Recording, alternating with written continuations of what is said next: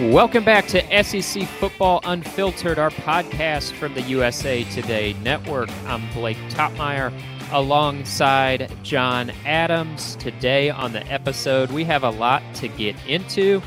We're going to take a look at those projections out there, early predictions that have Mark Stoops listed as a possible candidate for the Nebraska job that came open with Scott Frost's firing and what we think of that.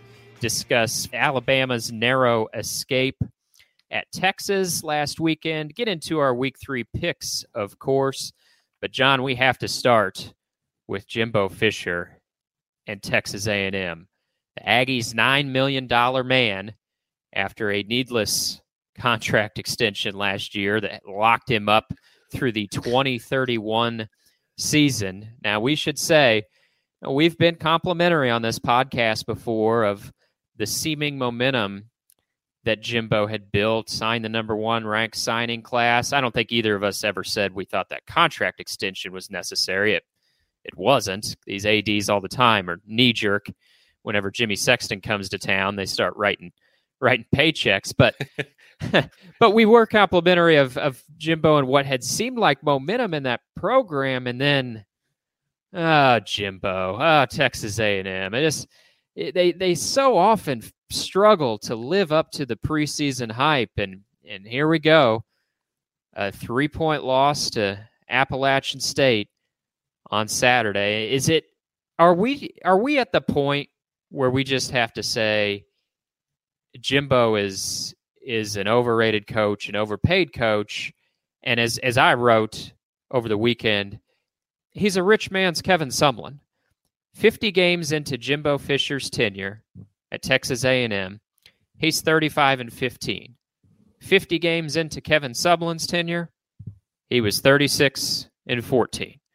So if you are what your record says you are, Jimbo's just a rich man's Kevin Sumlin. When Texas A&M made that hire, I was all in on it. I thought Texas A&M had just won a national championship, not in the season to come, but in future seasons that it would happen. The recruiting last year sort of provided a little boost into that thinking, if not what was happening on the field. Now I'm starting to look at it differently. And, we're both very adept at jumping off bandwagons, okay? And I jumped off this one. I'm officially off the Jimbo Fisher bandwagon. And here's how I look at him now is, remember, he was once an offensive guru. He was an offensive coordinator under Nick Saban. He was once a quarterback whisperer. He did great with Jameis Winston and winning a national championship at Florida State. What has he done for us lately?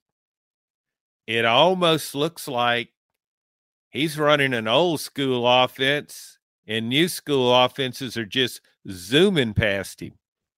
It's as though the game's passed him by. Is that an overreaction? Probably. But you can't argue with the numbers that you just pointed out. What A&M is trying to do offensively, I'm not sure. The quarterback looks really average, but it's got some good pieces there. The offensive line doesn't look adequate.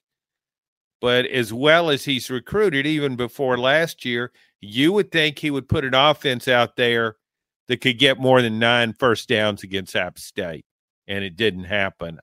I think that program is in trouble, and Jimbo said he's going to restart rethinking everything, but he might want to start with Jimbo. Well said, John. I agree. And, Jimbo in the offseason was calling other coaches clown hacks.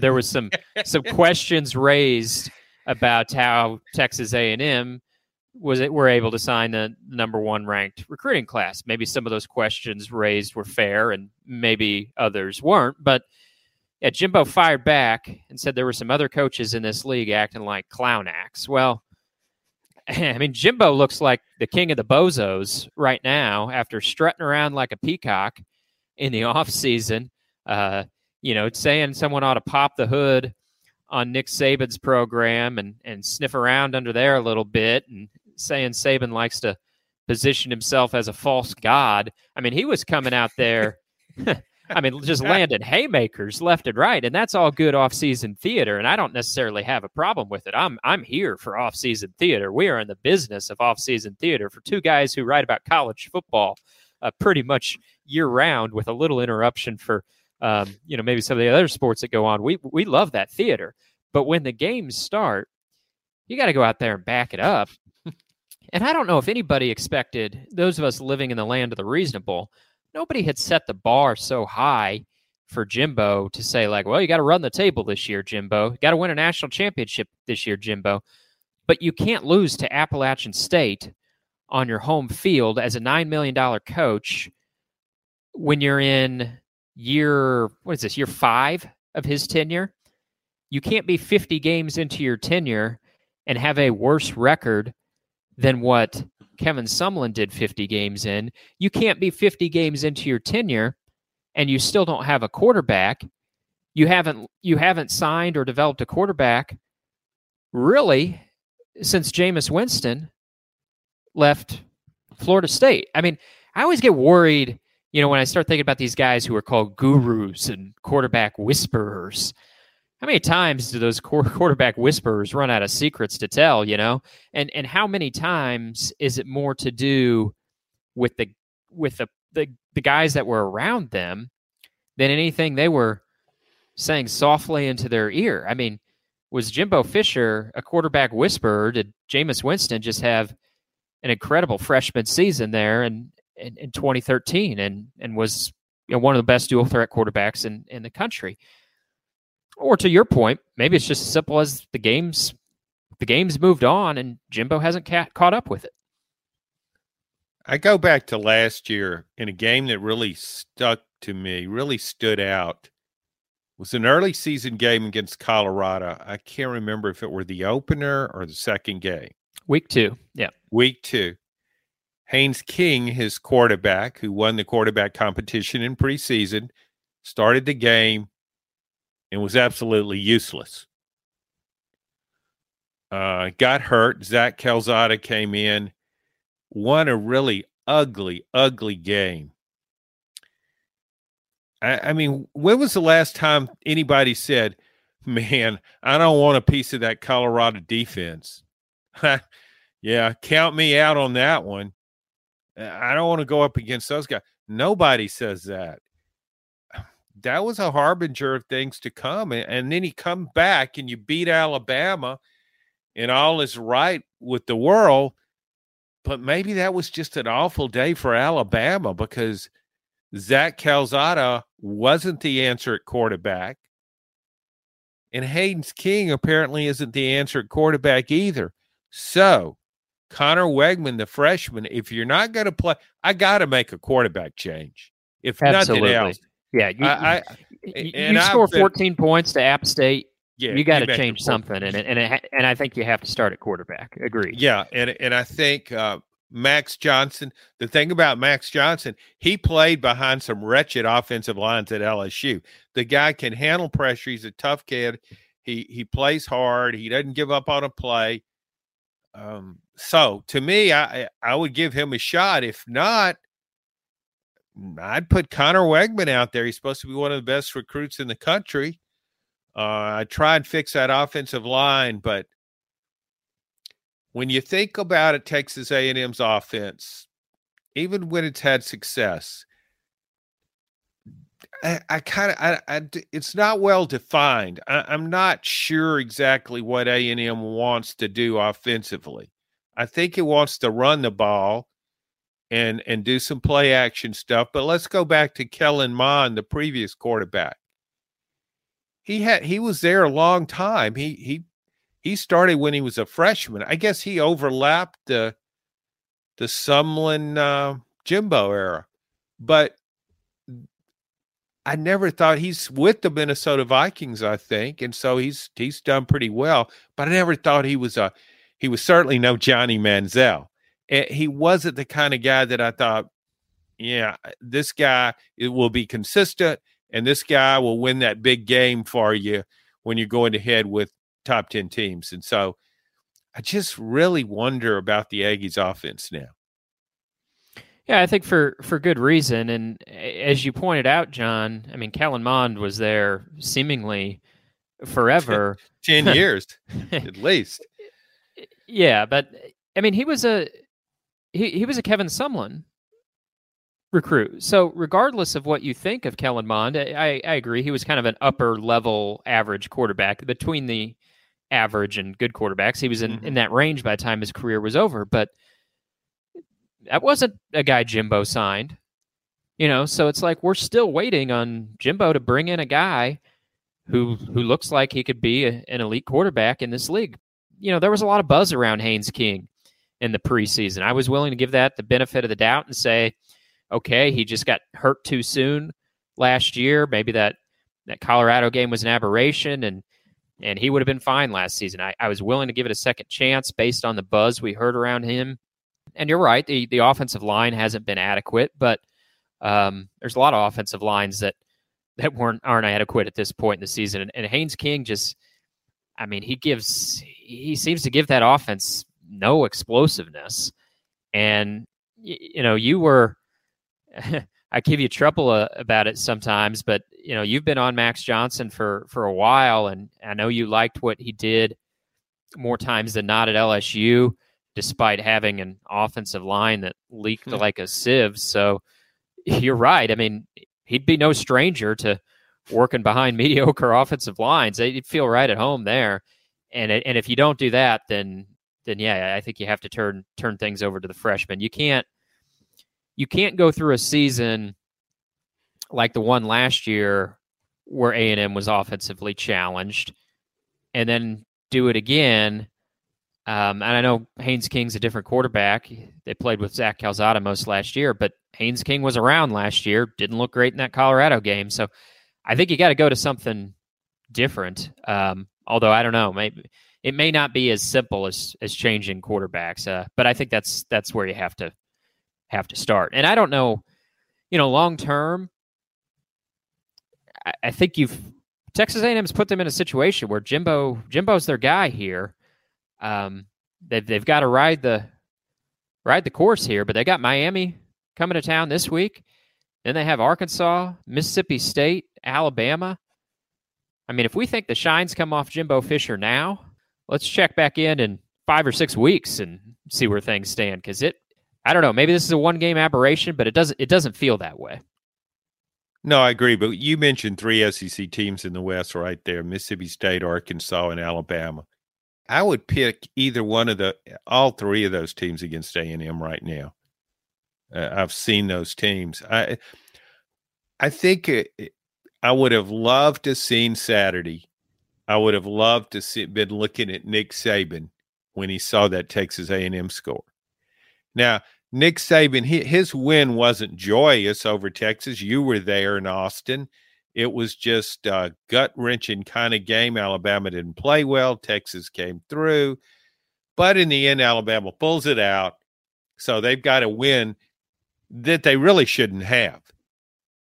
And then you contrast that with the preseason back and forth between mostly from Jimbo's end with Saban. And you think, I know Nick Saban doesn't smile a lot, but I think he was smiling when he saw that App State score. Yeah, and the perfect way to sum it up, John, I was leaving Austin, was in the Austin airport, and there was a gentleman who was a little bit in front of me in line wearing his Alabama shirt. You could tell he's feeling still a sense of relief after that win. And someone mentioned Texas A&M's loss to Appalachian State to him in line, and all he said were 2 words: "Oh, Jimbo." And I thought that said it all right there. That's great. Jimbo. After all that strutting around in the offseason. Oh, Jimbo. All right, let's change gears and get to a coach who's flying high right now. He can do a little peacock strutting if he wants, and that's Mark Stoops.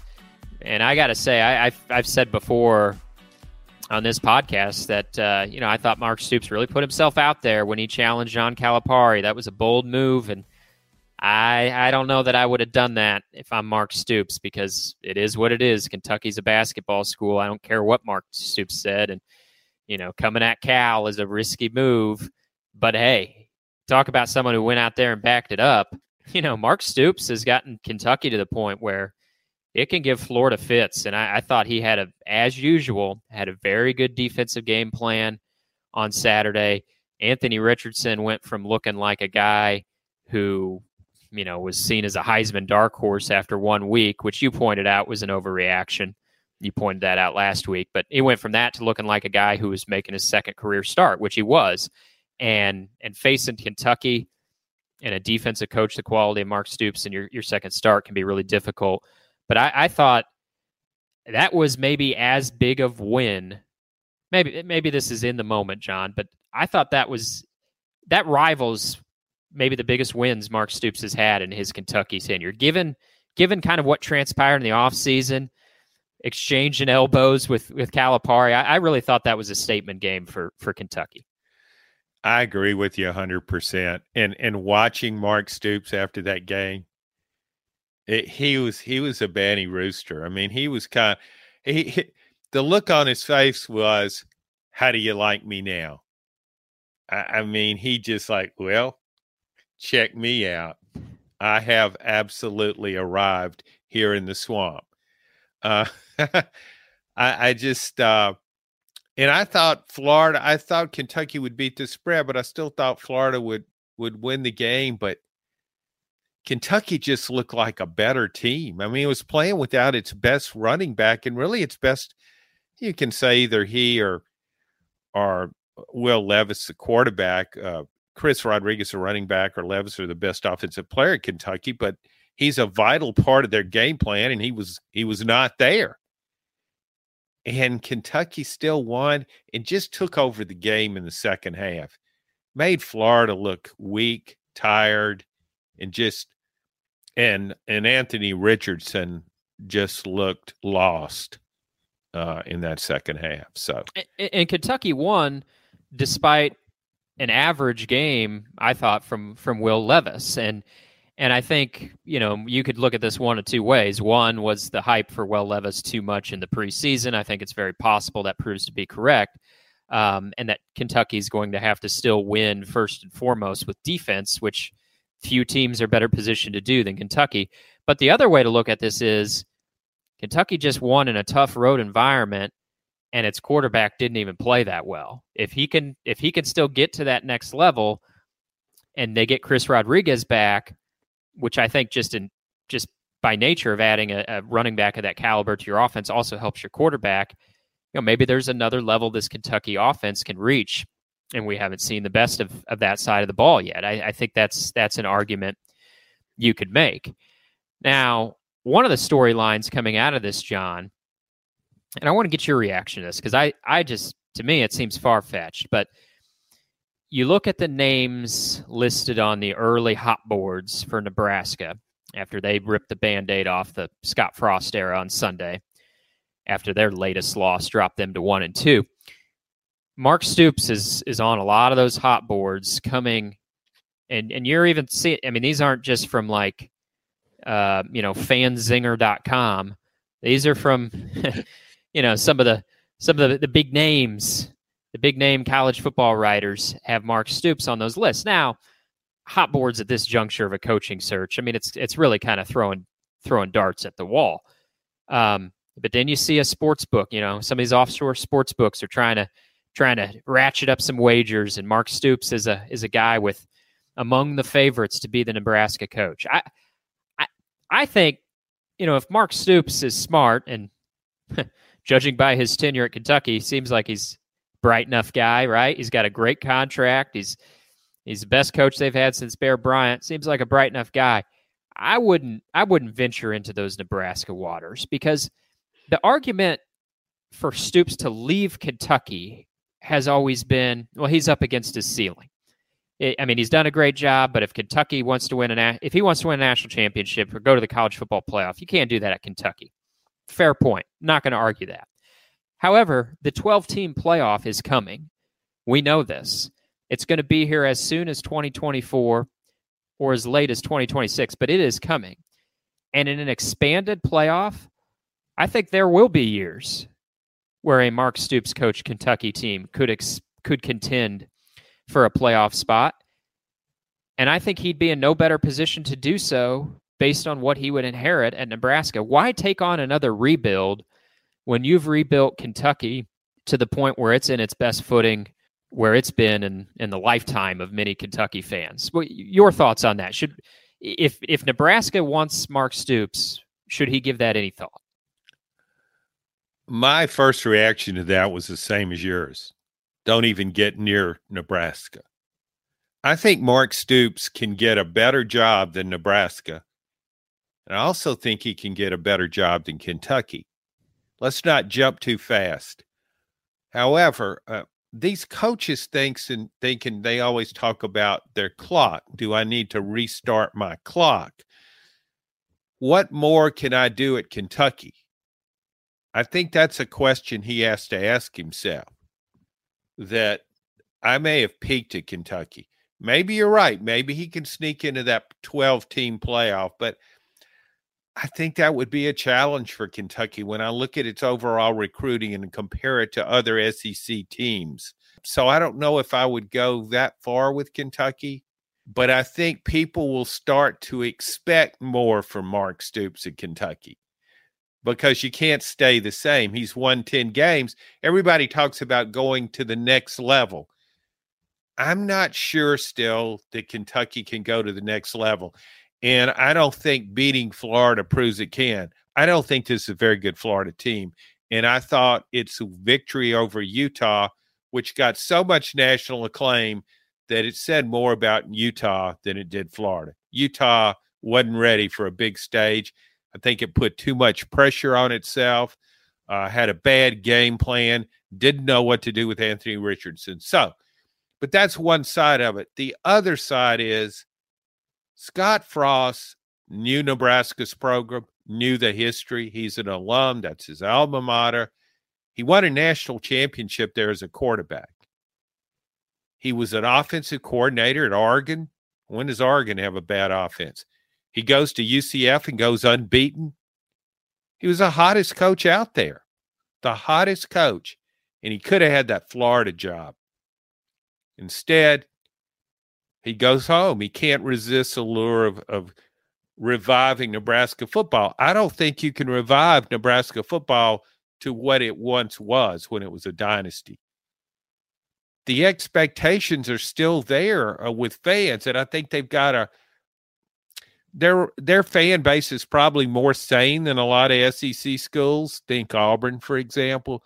But still, there's that past that they cling to when they were a dynasty for, my goodness, about 30 years.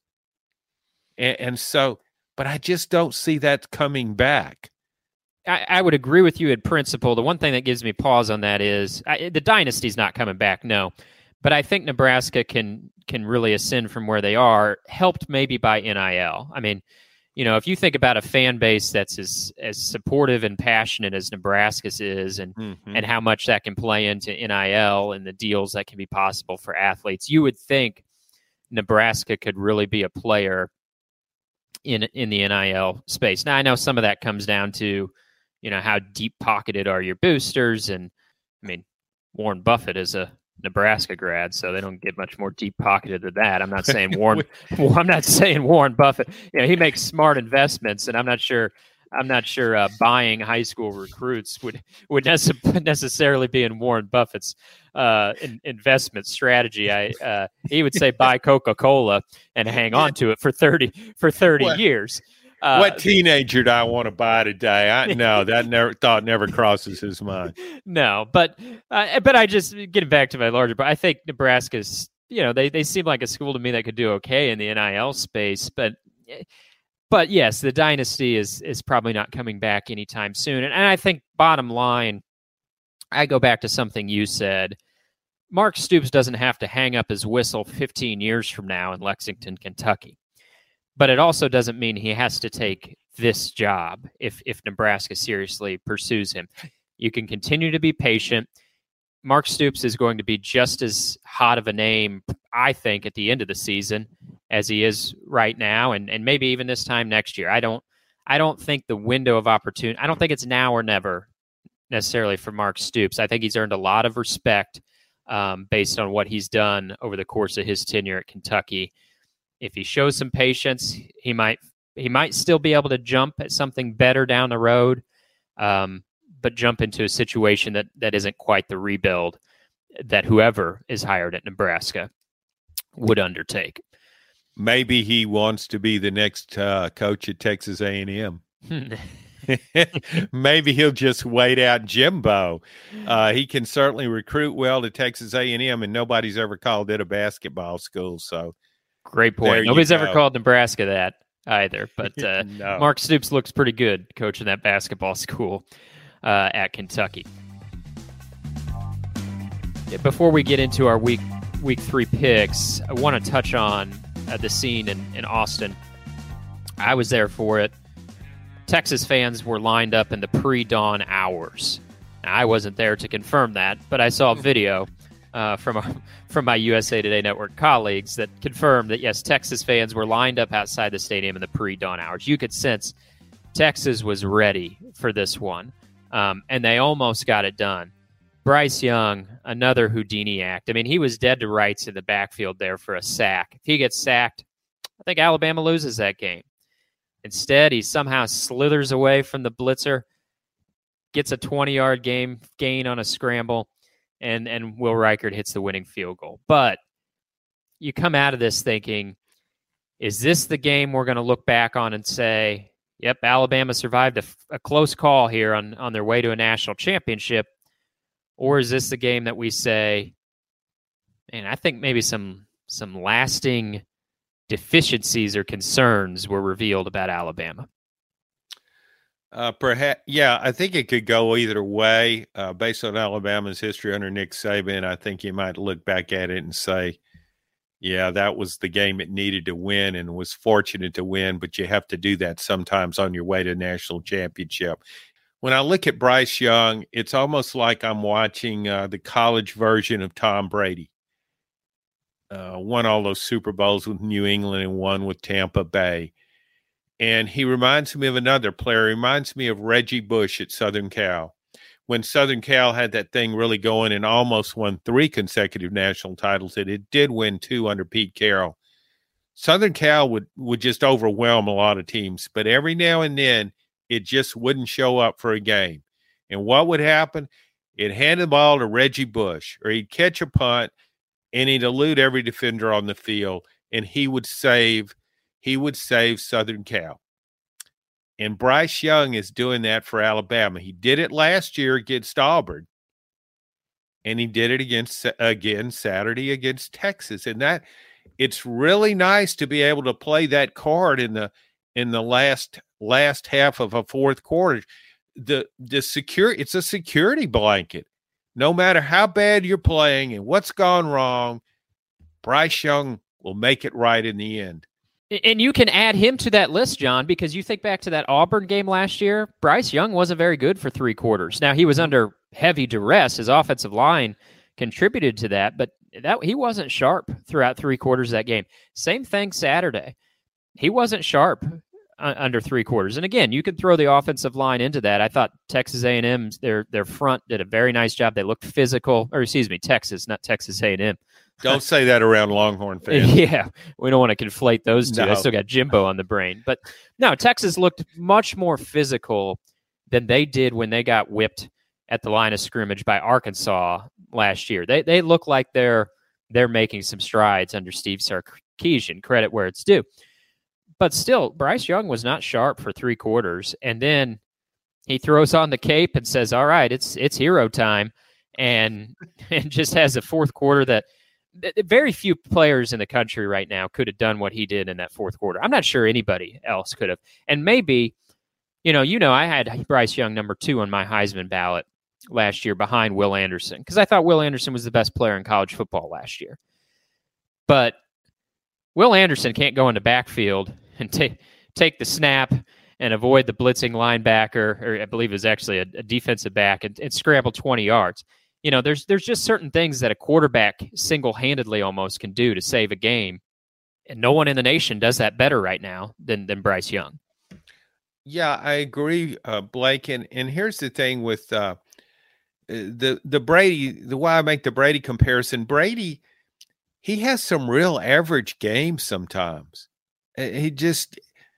But if his back's to the wall and you've got 2 minutes to go or 1 minute to go and he gets the ball, it's almost like game over. Here he goes. As you put it, he dons his cape and off he flies and he takes his team with him. I think that we look at stats and you can't help but look at stats and all these huge offensive numbers and think who the best offense is and who the best quarterback is. But boy, who's the best quarterback when the game's on the line, even if he hadn't played that well throughout the course? And you mentioned Will Anderson. I think Will Anderson's pressing a lot. I know he's only played 2 games. He didn't have a sack until late in that game when he made a crucial sack. And so you could say he put on his cape too. But he looked frustrated out there, and he had a ridiculously late hit for a personal foul earlier in that game. Just to me, that just reeked of frustration. And I'm sure he's getting so much attention, and he's got it in his mind after last year, got to make a great play, not just a good play, got to make a great play. And he needs to get past that. But one more thing about Alabama, the receiving core to me is a problem. Now, maybe it'll come around, but right now, when I look at Alabama, we've seen this long line of great and future NFL receivers at Alabama. We just assume that's what's about to happen, but it isn't happening right now, and maybe it will later. But that, to me, is Alabama's Achilles heel. Yeah, I agree, John. We can shower Bryce Young in praise, and he deserves every bit of it. But I do think there's a lasting concern that comes out of this game for Alabama, and you hit it on the head there with the wide receivers, because I don't see yet a Jameson Williams on this team that can just be a total game changer. Because you could take the top off the defense with Jameson Williams and hit him for a 60-yard bomb because he was so good getting past defenders, was quick. But also, you could just flip a little wide receiver screen out to him, and he could turn it into a 40-yard game. He was a game changer with his speed and his athleticism. And then John Mechie, he's kind of the forgotten man sometimes, but it seemed like every time Bryce Young needed to pick up a 3rd and 7, just go find Mechie. He'd be sitting down in the middle of that defense for about 9 yards deep on 3rd and 7, and boom, move the chains. And I don't see it's one game. Texas was a tough place to play. All that is true, but I still don't see a Jameson Williams or John Mechie on that roster. Maybe one emerges later in the season. In some ways, it's still a young receiving core, so there's room for growth. But right now, that seems like a lasting deficiency that could have Bryce Young playing with one arm behind his back for a while, but who better to do that than Bryce Young? Yeah, I believe Alabama thought Jermaine Burton would become Jameis Williams, and I didn't think he would. I thought he was a nice addition, but he never showed at Georgia. I know it's a different offense and different quarterback, but he never showed to me at Georgia that consistency, that big play consistency. He's got speed, and I thought he would help Alabama's offense and give it a veteran receiver, but I don't think he's a Jameis Williams. I don't think he's a future star. I think you're right. I think one of these young guys, and Prentice, who made some catches in the fourth quarter and earlier, maybe he's that guy. You would think with all those 4 and maybe a couple of 5-star recruits at wide receiver that one would emerge, but in the past, they all emerged, where Alabama had 4 NFL wide receivers out there, and one might not even start. So I think everybody's going to be watching that as the season goes along. All right, we're going to get into our Week 3 picks, but before we do, just want to say thanks, as always, for finding us here on the SEC Football Unfiltered podcast.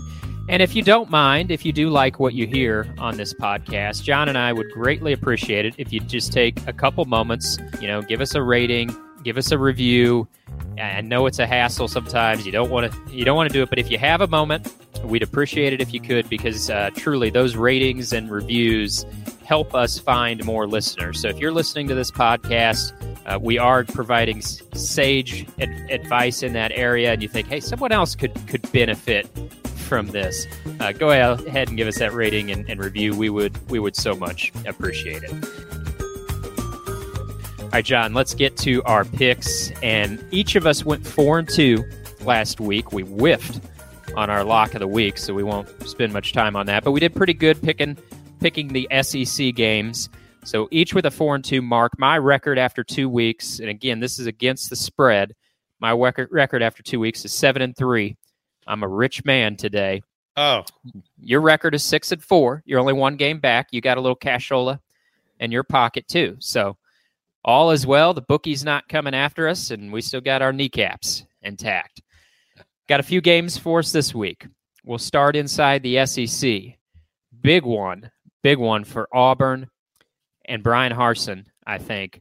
A chance for maybe him to find a sliver of solid footing if he can get to a 3-0 start. Struggled against San Jose State. TJ Finley struggled early, came on late. They prevailed, but now they got Penn State coming. Penn State 3.5-point favorite. I'll let you go first on this one. Penn State at Auburn.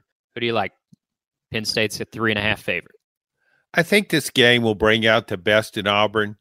I think Jordan-Hare Stadium will be rocking. I think you mentioned how big it is for Brian Harsin to get a marquee win. But I just don't think it has the quarterback to do it. If I've got to pick, I would go with Penn State and give the points. I agree with everything you said. I think Jordan-Hare is going to be a menacing environment on Saturday night, and if Auburn wins, that home crowd very well could be the difference maker. But I think Brian Harsin's playing the right quarterback, and I wrote that this week. I think there's been some calls for change there, but boy, that Robbie Ashford interception he threw, as I put it in a column, he threw it where only the defender could catch it. You hear about those quarterbacks who could throw a pass where only the receiver could. He threw it in a spot where only the defender could catch it. And he's a good gadget guy. I like him. I like him as a runner. I think he's a necessary wrinkle for this offense. I'd keep playing him, but I wouldn't hand the reins over to him as a starting quarterback. I got to think if we haven't seen Zach Calzada yet, maybe there's a reason for that. He had that offseason shoulder surgery. He was kind of Jekyll and Hyde up and down at Texas A&M. I think Auburn's playing the right guy. I just think TJ Finley has a ceiling, and we've seen it. But to his credit, he has been resilient. And if he's down, he doesn't always stay down. He's the best you got. I think you got to roll with him, but I don't think he's quite enough for Auburn to beat Penn State. And I like Penn State in a close one, barely covering that 3.5. We talked about Jimbo, John. Jimbo and his Aggies are a 5.5-point favorite with Miami coming to town Saturday. I know these are the type of games as a bettor you say, why is A&M a 5.5-point favorite after losing to App State? That looks fishy. I'm staying away from that. And maybe this is why I do my sports picks on a podcast and not in a casino, because I'm going to fall into that trap. I'm going to say I just can't shake loose what I saw from Texas A&M's anemic offense against App State. And App State, to their credit, they're a good Sun Belt team, and the Sun Belt has fared quite well this season. It's not the conference it used to be. That's an improving conference. But still, I can't shake that from my mind. Maybe A&M wins this game, but I'm scared off by that 5.5-point spread. I'll take Miami as the underdog in that one and give me the points. Well, if I'm in a casino or if I'm betting on my phone, I would just discard this game. But you're making me pick it, so it's fine to pick it without any money on it. I'm going the other way here. I just said I'm no longer enamored with Jimbo Fisher, and I'm not. But I just think think about all the abuse A&M's taken this week. The coach is a clown. No offense, no quarterback. I'm making this pick with the idea that Jimbo Fisher has to change quarterbacks. And if I'm wrong about that, I'm wrong about the pick. But there's got to be a reason why it's a 5.5 point favorite over Miami. And I haven't seen Miami. So it's not a very educated pick. But I'm gonna pick A&M to cover, but my heart's not in it. Ignorance is bliss, and it might prove correct. Like you, I would have stayed away from that one if I had actual money line. But we're not here to dissuade you, as we pointed out. John and I have winning records this season against the spread, so do with that what you will. But we're split on that one. All right, let's see which way we go on this one. I could see this one being a split result. Mississippi State, 2.5 point favorite at LSU. I'll go first on this one as well, John. Give you a chance to diverge if you want to try to close the gap on me in the standings. You know, I haven't been pounding the drum as much for Mississippi State as I have been for Arkansas, but I've been tapping it a little bit, and I'm tapping it a little heavier now because through 2 weeks they've lived up to my projection that this is, as a veteran team, they're ready to climb the ranks a little bit in the SEC West, and I know you feel the way I do about Will Rogers as their quarterback. However, this one to me is, I hate the phrase trap game. It's just going to be a tough game. LSU, Brian Kelly, a dud debut, total stinker from the Tigers against Florida State. Still almost won that game. But I think week 3 LSU is going to look better than week 1 LSU. At home, tough place to play. I still think Tiger fans are excited about the Brian Kelly era. I don't say this as an indictment on Mississippi State. I know in the past some games they just haven't shown up for. I think they'll show up. I think this will be a good game. But I think LSU will prove that week 1 is not going to be the story of their season. I will take LSU. I like LSU to win outright, and especially with them getting 2.5, I'm taking LSU.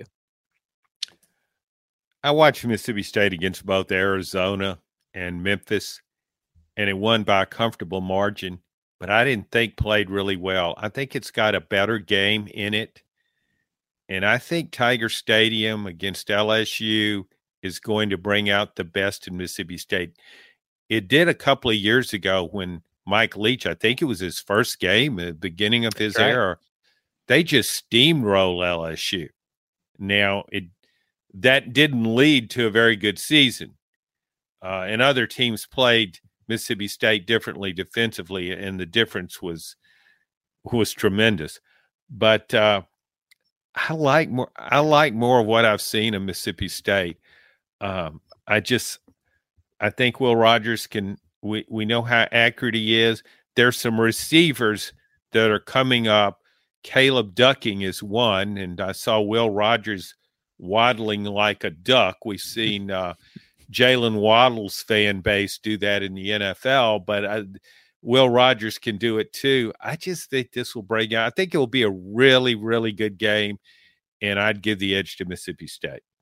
All right, fair enough. That is definitely I think it's one of the most interesting games in all of the college football slate on Saturday. Not just because the tight line and what I think will be a close game, but also I think we're going to learn a lot about each of these teams and, where are they going to finish in the West? How much of a threat are they going to be to some of those better teams in the West? I think we're going to get a much better feel for each team after Saturday. So we're split on that one as well. As listeners know, we like to step outside the conference for a game or two. And so here's our non-conference game of the week, John. BYU at Oregon.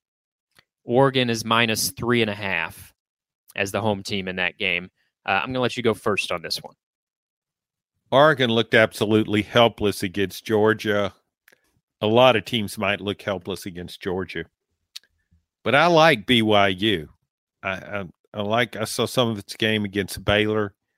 So I'm going to go with the Cougars here. I just think it's it's playing a little differently than this year, and that the Baylor win was really significant. Can it do 2 in a row? Maybe not, but I'll take my chance with those points. Yeah, I feel the same way. I don't just like BYU. I love BYU. They prevailed for me in my lock of the week in week 1 against South Florida. They got it done in a gritty win against Baylor last week. I think this is, if you're looking for like sleeper teams to be that 4th team in the playoff, I mean, BYU's schedule's loaded. They got Oregon this week. They have Notre Dame, which that maybe doesn't look like the clash that it once looked like, but still, they have Notre Dame later in the season. They have Arkansas later in the season. So it's a tough schedule, but BYU always plays a tough schedule. They normally fare well. I don't think they'll be intimidated by going to Oregon, and I do like them getting the points. I will take BYU in this game, and that leaves us with our lock of the week. As I mentioned, it was not so much of a lock last week. We both missed on them, so we've gone back into the lab. We've spent a lot of time on it this week. We vowed to get better. John, you go ahead and start us off. Who do you have for your lock of the week? I was embarrassed by my lock of the week pick last week. That's not who I am. So I spent a little more time, looked at it a little harder, and I've come up with Liberty. Liberty giving how many points is it, Blake? Is it 15.5 or 16.5 against Wake Forest? 16.5 they are getting. I like that pick. I just think Kaden Salter, the transfer from Tennessee at quarterback, has done well in his first 2 games. Wake Forest's defense is not airtight. It's got a big-time offense, but I think that will be a very high-scoring game, and I'll go with Liberty. Okay. All right. I like that you're stepping outside there for that one, so easy. Yeah. We get lured in by these Power 5 games, and of course there's a Power 5 team there in Wake Forest, but you are stepping out with your pick of Liberty. Coming off of a win. Didn't they just beat UAB last week? Yeah. I believe so. Yeah, flying high. Do you think, I don't know about you, but when a lock of the week wins for me, I gain even greater confidence, and I'm apt to come back to that team later on. But when it loses, it just no longer exists to me. I think I had Northwestern given 9.5 against Duke last week. I wasn't gonna bring it up, John. No, I don't mind. I mean, okay. I watched that game and thought, good gosh, that's just what a horrible pick. I apologize to the listeners who bet money, and checks in the mail to you. I'll make it up to you. Yeah, you owe the mortgage for a few people, probably. Yeah, sure. All right, I got a pick that's going to win some folks some money this week. Good John. for you. Yeah, Tennessee minus 47.5 with Akron coming to town on Saturday. Now, listeners of this podcast know those big lines normally concern me, but I've got a confidence boost here because Akron is among the worst FBS teams in the nation. There are FCS teams that would pose a much bigger challenge to Tennessee on Saturday than Akron will. And I think about this. I know the score comparison game is very dangerous on betting lines, John, but Tennessee beat Ball State by 49 points in the opener. So they're no stranger from blowing out a team. And with Josh Heupel's tempo offense, he can pile up points on a MAC foe in a hurry. This offense was built to do a lot of things, and one of those things it was built to do is to just shred the MAC, particularly bad teams in the MAC. And so I don't think Josh Heupel is going to be shy about piling up points in a hurry there. So I'm going to say the Vols are going to cover that whopping 47.5 point spread. So what is that? I need them to win by like 7 touchdowns to cover. 56 to 7. That would be good. Yeah, I think Tennessee might score. They might score 8 touchdowns in the first half at the tempo they operate, and they'll have the first string in there for a while. So I'm feeling good about this one. Give me the Vols to cover 47.5 points. That's an Alabama-like spread. You don't see a lot of 47.5 point spreads, and usually it's those numbers are listed next to Alabama. So I don't know if Well, that says more about Tennessee or probably says more about lowly Akron. I really think Akron very well could be the worst team in FBS. I think it has a shot. As I recall, it barely beat St. Francis in the season opener, and supposedly St. Francis had formed a team just 2 days earlier. So that wasn't a very strong win for the Zip. So, yeah, that's a good pick on your part. All right. It looks good now. We'll see how it looks next week. We'll see how Jimbo Fisher looks this time next week as well. Thanks for listening to this edition of SEC Football Unfiltered.